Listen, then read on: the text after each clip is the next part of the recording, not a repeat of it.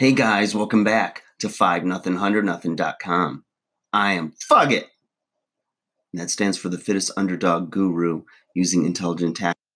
Today, guys, I want to talk about chapter 3 of my book, A Trainer's Dozen, okay? Titled, Do What You Say. Now, what it comes down to is, whatever you say you're going to do, you need to follow that up and do it, okay? Lewis Cass once said, people may doubt what you say, but they will believe what you do. Okay.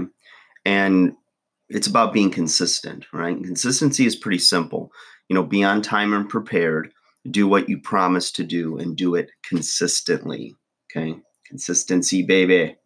All right. I'm going to read you just a little paragraph and give you an example of consistency and how it was a good example of that in my life.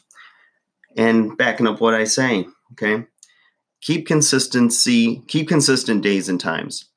We are all creatures of habit. After you find days and times that work well in your client's schedule, do your best to keep them, keep their selected schedule. Sorry, it's kind of early, but got to get it done, baby. Okay. Do your best to keep them on their selected schedule for several weeks in order to build a habitual pattern and keep them consistent. A few years ago, I was involved in a youth ministry at a church. The youth services met every Tuesday evening at 7 p.m. To make a long story short, the youth pastor left to start his own church, and the new leadership decided that it would be better to meet every other Tuesday instead of every Tuesday. What happened? Attendance dropped by more than 50%. Why, you ask? Because the habit was broken. The kids found something else to do on Tuesday nights. Perhaps it was a TV show they didn't realize they were missing, etc.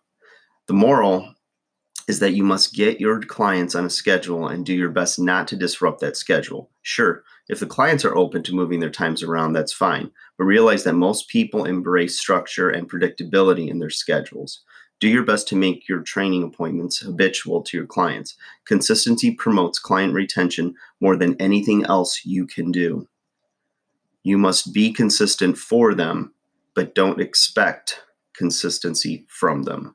So, just a little excerpt from that chapter.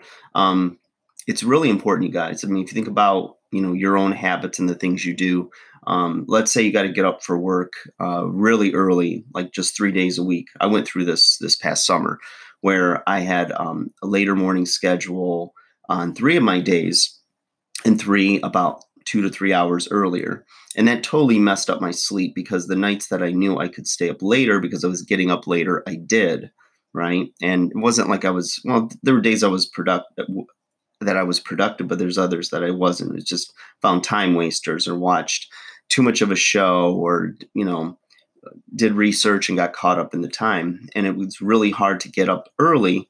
And now that I'm back in a fall schedule, I'm up early every day and I feel normal when I'm going to bed at the same time. So habits are your best friend or your worst enemy.